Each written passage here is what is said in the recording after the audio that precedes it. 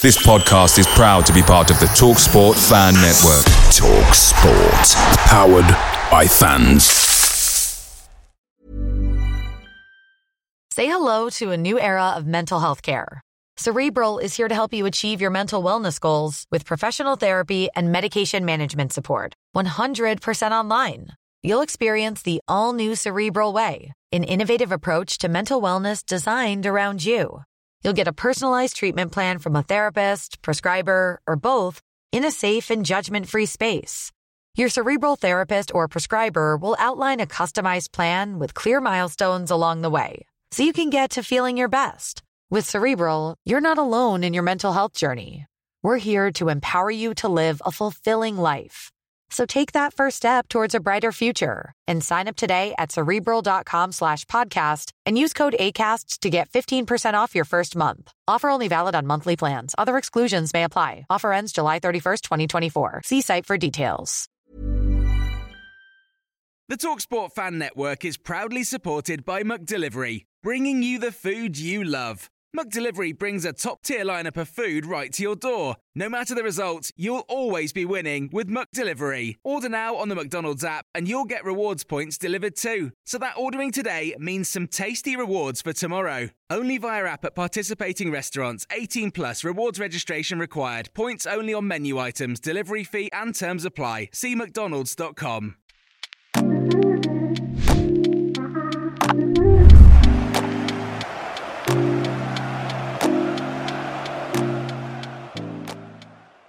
Good evening, Cherries fans, and welcome to this latest show here on Up the Cherries in all departments.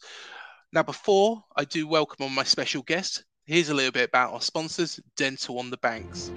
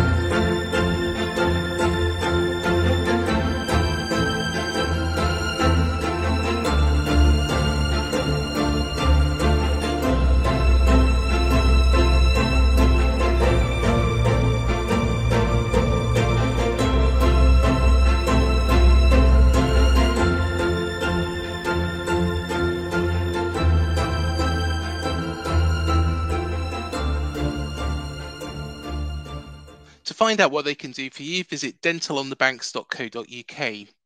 Now, my special guest today is somebody who saved the Cherries. He's the author of the book Cherries in the Red.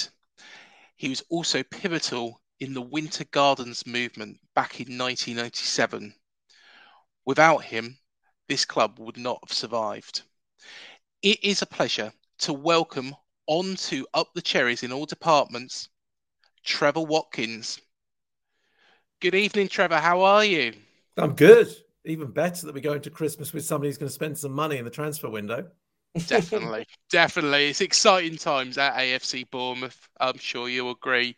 But thank you so much for coming on this special show with us, and it is an absolute pleasure to talk to you. Thank you. So let's start off where it all began. So you grew up in Bournemouth. What were your earliest memories of supporting your hometown club? Well, I mean, memory might be deceptive, but I'm pretty sure I can remember being at that very first game, which was Bournemouth against Walsall. It was February 74. Bournemouth won 1-0, and it was a day very much like I'm seeing today. Bleak grey skies.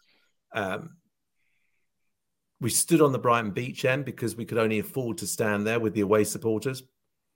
I remember it was something like 5 pence for me to stand and 35p for my dad to go.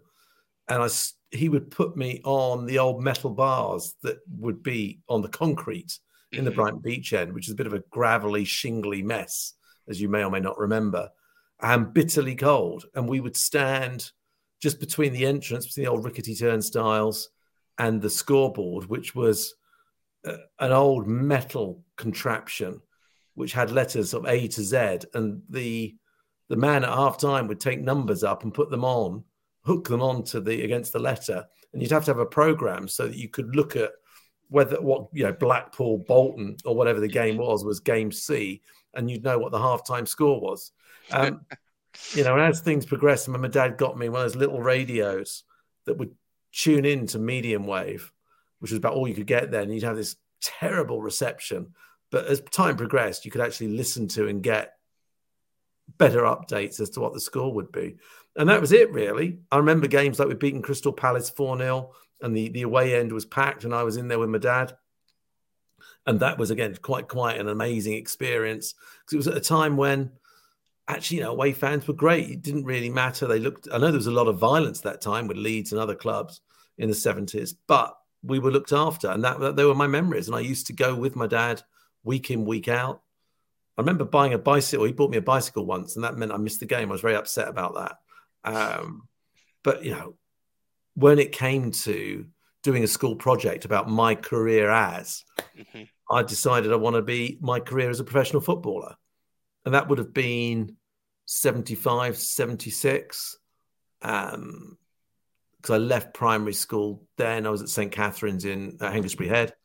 And I remember Captain Kirk, the physio, who was at the club for donkey's years, being so good as to escort me. And I have one of those old cameras, those thin cameras with the 110 films in the back. Oh, crikey, yeah, I can remember. Yeah. Not like today. You had one chance. You had to get it right. And players like Ian Cunningham, Tommy Heffernan, and others who would be practicing, and they let me take pictures of them. I don't remember Steve's name, winger. And it was great. And I used to go and watch the reserves play. I used to go and watch the youth team play. Some people may remember people like Kevin Reeves, who went on to great things, who played for us. And that was it, really. And that got me hooked. Do tell us about your career leading up to 1997 and supporting the club throughout your time working in London. I was, I wanted to be an English teacher. I went to Bournemouth Grammar School, great school, loved it. Played football for the third team, sometimes the second team if I was lucky. Loved playing football, played rugby, loved sport, kept on watching Bournemouth. Decided I want to be an English teacher. So I took my A-levels, applied to university, didn't get a place. I found that bizarre. I did my headmaster. At the end of the day, I had predicted grades that were good. There were A's, a couple of A's and a B I was predicted, and I was doing some S levels. So when it came to clearing, I was offered a place at St Andrews in Scotland. But by then I had my A-level results, which were good. And so the school said, well, why don't you apply to go to Oxford or Cambridge? And I decided that maybe I wasn't supposed to be an English teacher. I should get a law degree. It might be more useful than English. So I decided to apply to Oxford to read law. And I did that, and I did well in the exam. I was very lucky. I got through. They had 14 people interviewed for 12 places. But they offered me a place on another deferred year. So I decided not to do that because Reading offered me a law spot. I thought, what am I going to do? And a friend of mine, Richard Williams, who'd been retaking his A-levels at the time, he said that his friend, Hugh Ashley, who was a teacher at Porchester School, was launching a new program on the BBC called Something Else. And would I like to be a presenter on this program? So I got this job. I wasn't paid, but my job was to go and interview anybody who came to the south of England. So I at 18, 19, very spotty years old, I ended up going interviewing people like Meatloaf and UB40 and Tina Turner and Michael Hutchins in Excess. And I had UB40 throwing bread rolls at me because they were stoned at the time, so I thought. I ended up doorstepping Prince at Terminal 4 at Heathrow. And bizarre, but great fun. And so I went to do law. And I thought, well, I've got a law degree. I should probably qualify as a lawyer. So I qualified as a lawyer. So I thought, well, I may as well. There's not much direction here. You can see it just kind of drifted into it all. And I found myself being a litigator in London, which, being a lawyer is actually reasonably well paid, a lot more than a teacher. So I thought, well, don't mind this. So I carried on doing that and carried on watching Bournemouth play. I lived up in London, but then moved back to Christchurch. And middle of January 97, I'd been watching the news that obviously there's no secret. Ken Gardner was chairman. He was in trouble. The club was in trouble. It was losing a lot of money. Norman Hayward was there, Brian Willis. They'd pumped money in. And it was all going off the rails. I think the club had borrowed £75,000 on the basis that they would repay 100 within 3 months, which is like a ridiculous rate of interest. And 5 directors resigned at Christmas 96. And I was at a game against Rotherham. Again, another terribly grey day. It was a terrible game, really. And I was by this time, rather than stand on the away end, we'd worked our way around the ground. And because I was working in the city, I could afford the real expensive seats. The derelict main stand that had been got from the Wembley exhibition of 1925 or whatever it was. And my dad and I, the benefits of having the most expensive seats meant we got to sit on wooden seats in what was the director's box, which was something of a hovel, and got a cup of tea and a biscuit, one of those sort of rich tea biscuits at half time. But Terry Lovell, the commercial director, was down in the cubby hole, as it was, at half time. I said, Terry, you don't know me. I'm our vice president. I work up in London for a big law firm. You've clearly got problems. I don't know whether this helps, but, I can give time. I haven't got any money. And he said, oh, yeah. Oh, we'd love some help. We'll be in touch.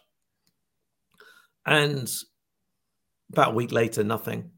So I rang him. He said, oh, no, they do want some help. They do want to meet you.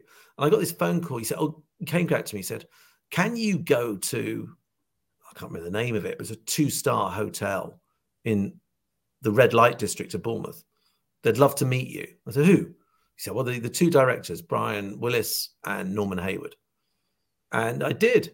But when I got there was a guy called Pack. Roy Pack, superstar professional footballer, apparently.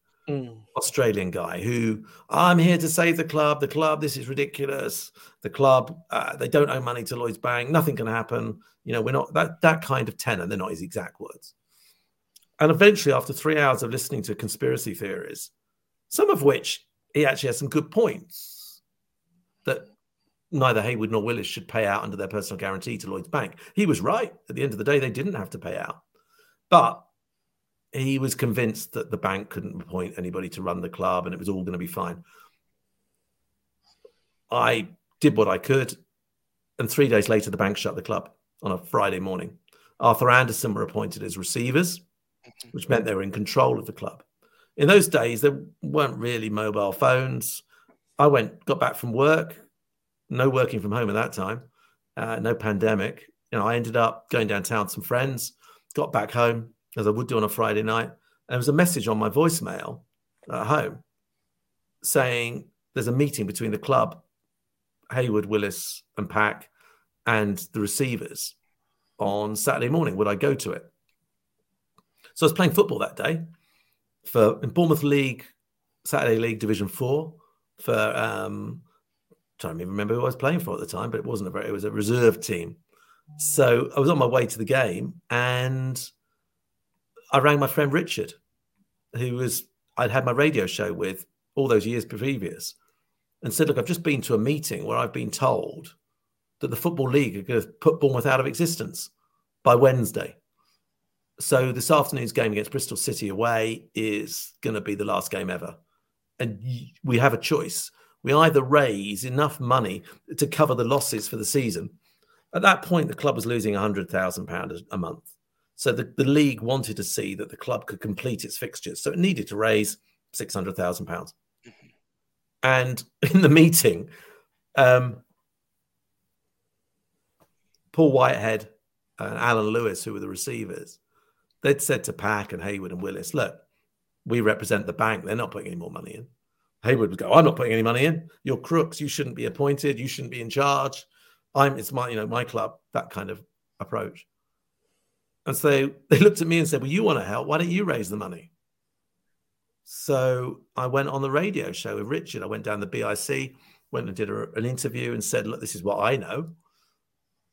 Arrived at Kinston to play football. And the guys in the changing room said, you're late. Why did we just hear you on the radio? And people started ringing up, offering to help. And Terry Lovell, bless him, the commercial director, he called a meeting at the club for Sunday evening. Now, this scared Roy Pack because he was on to me like a dog on heat, basically. He did not want to lose control over this process. And he got me to go to this hotel where bizarrely we ended up in some bedroom with the curtains closed with some guy, I can't remember his name, that he claimed was going to be, again, a savior. He then said, we're going to go and see Max Clifford, the publicist who's died recently. And for a meeting, we didn't have a meeting. We turned up at the Carlton Hotel and tried to locate Max. And Roy Pack doorstepped him. Max hadn't got a clue. But Roy was trying to spin the story about receivers shouldn't be in charge, And some people may remember that eventually, there was an article in the Daily Mail, I think, which said, why is Max picking a number on Bournemouth? And Max was then starting to target me. And Pack really didn't want to lose control. We had this meeting on the Sunday night at the club. And I kind of worked that one out at that point. And I said, look, if there's going to be a chance of saving the club, the fans need to get together. We need to be independent of you, Mr. Pack, and of you, the receivers. We need, and my game there was, we didn't know who were the good guys, who were the bad guys, or if anybody were good or bad. So 5 or 6 people, Ken Dando, great guy, lifelong fan, accountant. Andrew Kay, again, lifelong fan, still goes sometimes to the games now. And Peter Aldersley, a guy called Andy Noonan, who's an architect. John Hiscock, again, who still goes to games. John Saunders, who was sponsor then, still sits at the games now. Michael Lowe, the vicar, and who sadly passed on not long after, but his wife still goes to the game, Pat. You know, these people all said, we'll help. And we got a committee of 6.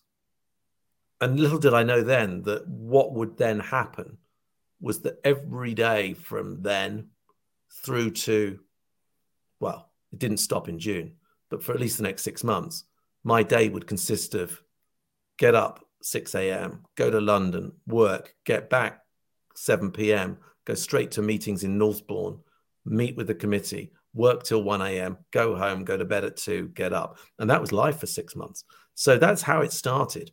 But we rode our luck. That day on the Sunday night, the council were there. They said, why don't you have a public meeting? Here's a theatre in the town, the Winter Gardens. Use it. Go and do it. Go and have a meeting. And that's what we did. And 3,500 people turned up. And I choreographed it. I was sitting on the stage. We collected, what was 35,000, 40,000 pounds. Nowhere near the 600, but enough of a message to the league that the town wanted to save its club. The next morning, someone rang me. Actually, someone in the Hayward family who didn't get on with Norman. And this became clear. There was Norman on one side, other Haywards on the other. They'd all fallen out. They didn't respect each other necessarily. And this other Hayward, Geoffrey Hayward, said, I'll give you £100,000. And then the Times rang up and said, we'd like to make you our face of sport this weekend in the newspaper. By Saturday, which I think we played Blackpool at home, 8,500 or 8,201, as I remember, turned up. And I haven't prepared. I just kind of lodged in my brain. We started seeing that the town supported its club more. More money came in. So we didn't have to give the money that we created a trust. And eventually, we decided to try and make a bid to buy the club. And you know, I remember being in a meeting with Lloyds Bank, and they said, we've got a bid from Mel Bush, who's actually Jason Tyndall's father-in-law. Mm-hmm. We got a bid from Norman Hayward, and we got your bid. Yours is the lowest. You're the most inexperienced, but we'd like you to buy the club. I said, well, we've made our offer. And they said, well, we'll lend you the money because we're sitting on all this real estate. it's our land. We don't really care. Now we've done the hard bit of putting receivers in. We don't care if the club goes bust because we can build houses on this. We'll make our money back. We'll have a bit of bad PR, but we'll live through it. So why should we give you the land and give you the club? So we struck a deal. People like Peter Phillips criticised it subsequently, but he wasn't there at the time. I'm not sure that necessarily he would have understood the intricacies of insolvency law. We had very good lawyers at Leicester Aldridge advising us, and they said to survive, there's two things the club needs to do. One, it needs to pay a fair price for the assets. Two, it needs to pay off the existing creditors. The existing creditors were, there's lots of rules as to how you deal with these things. And we basically agreed a deal where we would pay everybody 10p in the pound. Millions of people have lost weight with personalized plans from Noom. Like Evan, who can't stand salads and still lost 50 pounds. Salads generally for most people are the easy button, right? For me, that wasn't an option. I never really was a salad guy. That's just not who I am. But Noom worked for me. Get your personalized plan today at Noom.com. Real Noom user compensated to provide their story. In 4 weeks, the typical Noom user can expect to lose 1 to 2 pounds per week. Individual results may vary. Picture the scene. All of your mates around, you've got your McNugget share boxes ready to go. Partner this with your team playing champagne football. Perfect. Order McDelivery now on the McDonald's app. There's nothing quite like a McDelivery. At participating restaurants, 18 plus, serving times, delivery fee and terms apply. See mcdonalds.com. Over 10 years. For people who say they don't think that was a good deal, they don't really know what they're talking about, in my view. Because this is... No disrespect meant, because if you're involved in it, and as I have now been for 25 years, that was a very good deal because it bought time. It bought opportunity. What it didn't buy was how you transform a club that's losing $1 million, $1.5 million a year into a club that makes profit. Because as the supporters and the fans, we raised about 150, 200,000 pounds. I persuaded and with money to raise about 500,000. So that's 650,000 there or thereabouts. On a club that's losing 1.5 million a year, to be able to sell beer in the supporters club, we had to pay off the supplier who would cut off the pumps unless we cleared that debt. To be able to get people through the turnstiles, we had to upgrade certain things. To be able to function, we needed players. The first player we bought was Justin Harrington on a free from Leicester. It wasn't easy. And it's very easy, however, if you're on the outside to poke fingers and say, Andrew Kay, Ken Dando, you didn't know what you were doing. Perhaps we didn't, but we were the ones who stood up. And there's a great picture of Steve Fletcher, Eddie Howe, Ken Dando, Andrew Kay, and myself on the south end, which was the old home end. The day we completed the deal, champagne going off. What people didn't know was that Andrew Kay and I had been sitting in the supporters club until midnight, 1 a.m. the night before, wondering what we were going to do because we figured we have enough money to last 3 months. And I had to ring every single investor that had put up 5,000 or more, the Rod Taylors, the Andy Noonans, the Peter Aldersleys, and the many, many more, and say, do you want us to do this deal or not? Because it could all go pop again in 3 months. Well, you ride your luck and you make your luck. They all said yes. We took the club over. We didn't even have permission from the Football League to kick off at Northampton, where we happened to win 2-0 first game of the season. But we went there. We won. And luck came to us because we sold Matty Holland for £800,000. That was the opening bid on that was 150. And I negotiated that up to 800. That's what I'm good at. But we had other people like Andrew and Ken who were good at other things. And it made for a great team spirit. Mel Machin got the team going.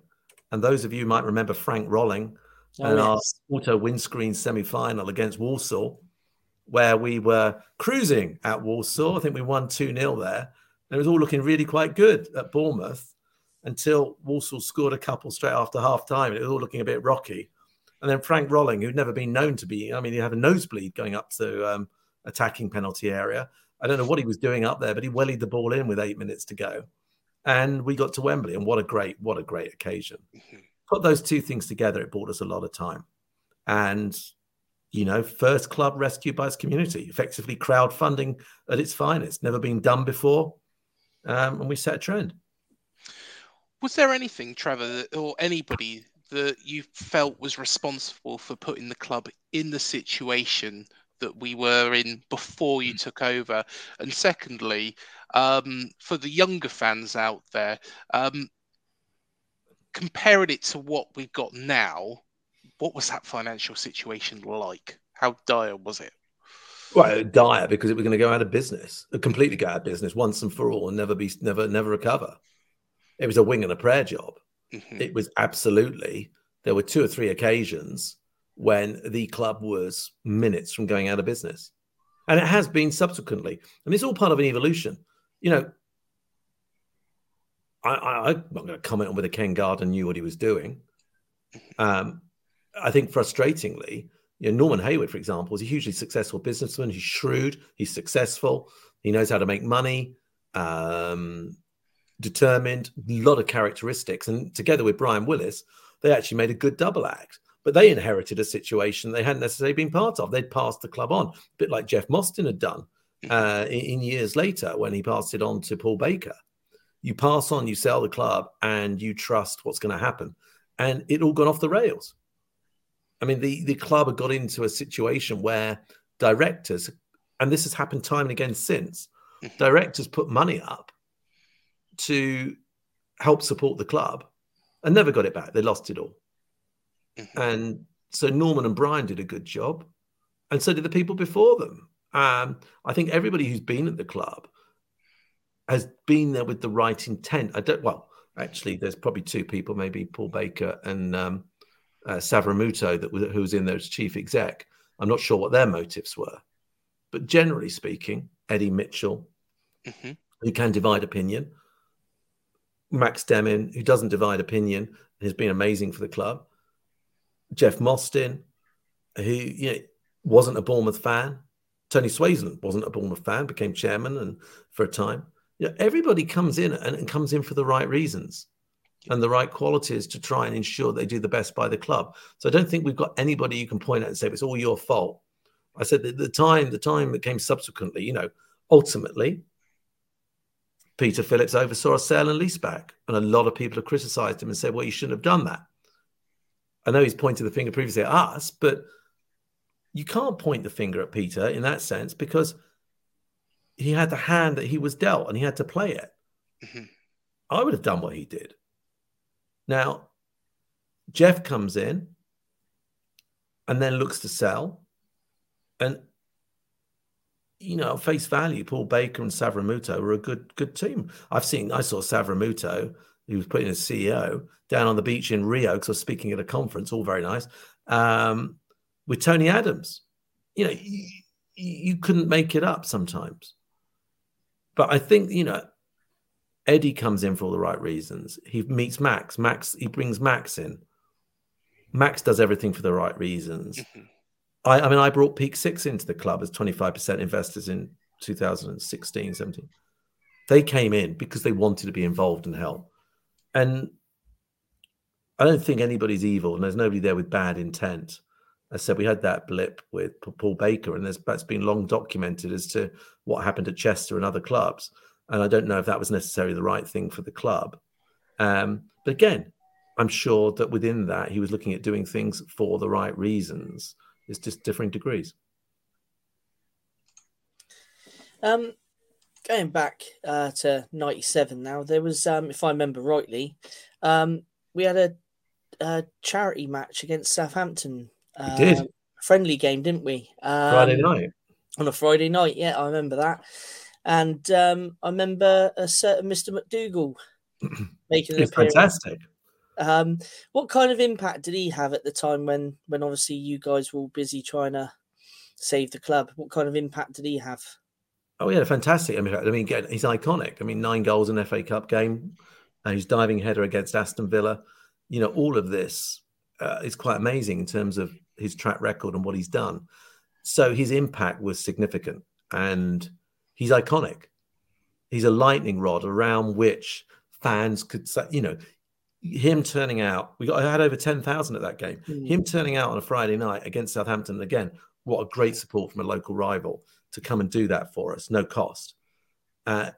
He absolutely amazing. And he said, "I can do anything I can do."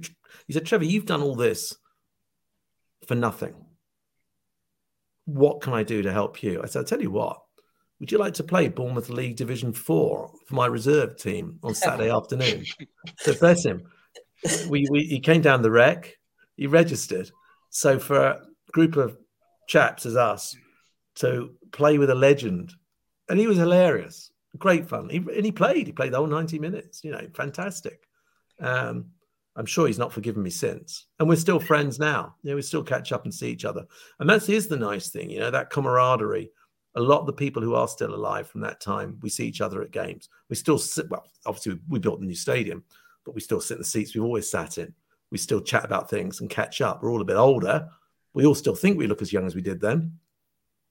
And I see Ted in the States, and it's quite incredible, really. But we do our best. What struggles would you say, Trevor, that you had throughout your time as chairman of the club? Was there anything that cropped up, or things that were there from the previous regimes that just kind of stuck with us for that time? Well, how are you going to pay the wages at the end of the month? And which players should you sign? We made a bit of money in the auto windscreen, so we thought we needed a striker. Why don't we buy Roger Bolly? 33 goals. I think he got 20-something the season before. Yeah. On paper, fantastic. Mm-hmm. No one checked whether his legs still worked. So we bought this player for £100,000. When you make a decision, when we were in the top 6 and we needed to raise money to pay the wages, because that was the problem. None of us had money. Mm-hmm. So the vision is great. The community bit is great. Being involved as supporters, brilliant. If you haven't got money, you still got to pay the wages. You still got to, and we had to be clever on how we traded, because that's where we could make money. And the problem was, people think, "Oh, Trevor, you went and sold our left back. You went and sold Jamie Vincent." I didn't sell him. A load of us sat for a long time. What can we do? How do we do it? How do we make, and how do we mitigate risk? Mel Machin, as manager, he inputted, right, Mel, we've got to sell somebody. What can you survive? What can you cope with? How do we play this? And he said, "I can play Krista Warren at left back. What if we give you somebody? I've got Willie Huck. I've got Richard Hughes." Obviously, Richard's with the club now. I lose my left back, who's my corner taker as well. And he's a good left back. I can cope. That position I can cover. And I think the first game after Jamie went, we won. But then we hit the buffers. But teams do that. And we went into the last game playing Wrexham, where we needed a result that would keep us. We ended up 7th on goal difference, I remember. And that felt terrible. But equally, one of the decisive moments that saw my end of my time as chairman was when we had a bid from Wigan to buy Eddie Howe and Richard Hughes for 1.25 million. And it was cash, and it would all go into the the club. And the decision then was, do we sell and take the money, or do we stick? And we had a board meeting. 5 of us voted. 3 said, "No, don't sell." 2 said, "Yeah, we should sell." And so we didn't. So as a result of that, we were short of cash. We didn't have money to pay the wages. And Tony Swaysland, actually, he didn't say it to me. He sent my friend Andrew, who was CEO, to see me and said, basically, Tony says he should be chairman. He'll put the money up. If you step down as chairman, you can stay as a director. And to be honest, I got to the point there where I never took money out of the club. It was all consuming. My view was you should be at every game. You should work on behalf of the club. You should do everything you could if you took that position. Fair enough. Tony wanted to be chairman, so I stepped down. He became chairman. Obviously, that didn't really last that long for him in the end. And I stepped down knowing that I had done everything I could do with the best interest of the club at heart. At the end of the day, you can't win, and that's something I learned. You can't win with everybody. The the irony was we're a group of fans that did our bit to rescue the club. We happened to be figureheads. Within weeks, there was a new independent supporters group questioning who we were. And people were saying, has he ever been to a game, that Watkins bloke? Anyway, I remember Roy Pack saying, Watkins is only in it for his own good. He's doing this for his career. You mark my words. Now, the irony was, or is, I wasn't, but in actual fact, it has transformed my life. I wouldn't be on here if we hadn't done this. And, here am I working with most of the top European football teams, working with buyers, sellers, working across professional sport and being paid for it, which is incredible. There were some pretty down moments in between times, but they're the kind of things I learned. How was the Dean Court, which we enjoy today, funded? And tell us about the Ken Dando Stadium appeal. Yeah, well, the problem was we had no money. We had no money to build a new stadium, but the council was shutting two ends of the ground. And because they shut two ends of the ground, we had to build a new one. And the answer was, well, how on earth do we go about doing it? So we can go back to the supporters. That's going to raise some money. We can go to the council. What, a Conservative council going to lend money to a football club? No. Well, we demonstrated that we had a value as a community club. We were doing things the council would otherwise have to pay for. So they agreed to put some money in return for services. That was a new innovative way. The Football Foundation said there was a percentage limit on what you could get from them as a grant to build a stadium. However, they had an annual football match against the Football Association they wanted to win. So they said to me, because I knew the guys there, well, could we borrow some of your players? I said, when are you playing? Friday night in Ealing. I said to Mel, look, they've got Oxford United away in the league on Saturday. There's quite a lot riding on this because we're trying to get them to give us £3.5 million, which is much more than we normally do as a percentage. Can you help me? So he gave me two players, and we took them up to Ealing on a Friday night. And I think the football Foundation were 2-0 down to the FA after 20 minutes. Put our two lads on, they won easily. And we got our £3.5 million. But ultimately, again, we had to build. We could only build 3 sides. That's all we could afford. And even then, things went a bit awry because we needed to find somebody else. There was no institutional lending, no bank lending that would do this. So we found a guy called Stanley Cohen, and he was, again, I think I'll keep it short because he was prepared to help. And perhaps the terms on which he was prepared to help were more onerous than people thought they might be. And so when it came to it, Glenmore Investments, as they were, or Glenmore Holdings, they had more a hold over the club. And, without Stanley's money, the stadium wouldn't have been built. And the stadium needed to be built. And that all got sorted in time. But, remembering this was a club that was losing £1 million a year. It was trying to keep up. We'd had some success, but it didn't have the rich benefactor that we had with Max Demin and now with Bill Foley. And so the Ken Dando Stadium appeal was another great way of doing it. And eventually, you may or may not remember, we ended up with a sort of fundraise from the supporters as well. And it all worked really well to get the new home. But continued losses, continued debt, a continued need to keep up then leads to, well, what can we do next? Well, we'll sell the stadium and lease it back. Great for clearing debt, great for resetting, but then you don't own that asset anymore. And then, the years after Peter, when I went to Paul Baker, with Jeff stepping in, Jeff doing things all the right way, Paul Baker goes off the rails, and then it goes back into insolvency again. I remember I was in Florida working. I got a phone call from the Football League who wanted to ask me when the club had last been in administration or in receivership so they could try and determine which points penalty they should give them. And of course, all of this led to the most amazing era under Eddie Howe. And thank you, everybody, for joining us on this special show. Do remember, part 2 will be coming tomorrow. So please do hit that like, that subscribe, and that bell button to be alerted to when that drops. Also, do check out of all of our other interviews if you are wanting more Cherries related content before listening to part 2. You can find interviews with, of course, Eddie Mitchell, who was name dropped within this interview. We've also got special guests as well that we've had on, like Charlie Daniels, Steve Cook, Steve Fletcher, of course, another man that was name dropped as well, and many, many more. So please do remember to hit that like and that subscribe and bell button.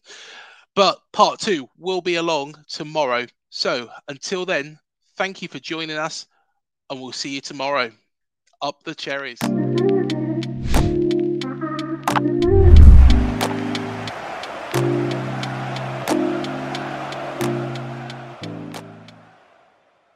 Away days are great, but there's nothing quite like playing at home. The same goes for McDonald's. Maximise your home ground advantage with McDelivery. Order now on the McDonald's app. At participating restaurants, 18 plus, serving times, delivery fee and terms apply. See mcdonalds.com. This podcast is proud to be part of the TalkSport Fan Network. TalkSport. Powered by fans.